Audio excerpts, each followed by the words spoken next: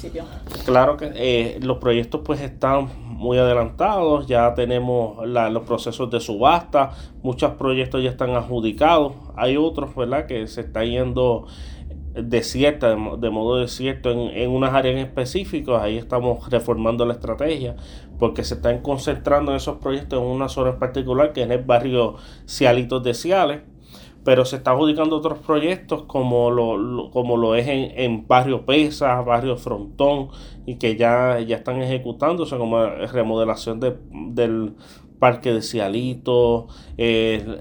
atender unos muros en las calles en el camino Peñonales. Y realmente lo cuesta arriba que se me ha enfrentado es en el área de Pozas y de Cialito, y realmente estamos reformando, ¿verdad?, la estrategia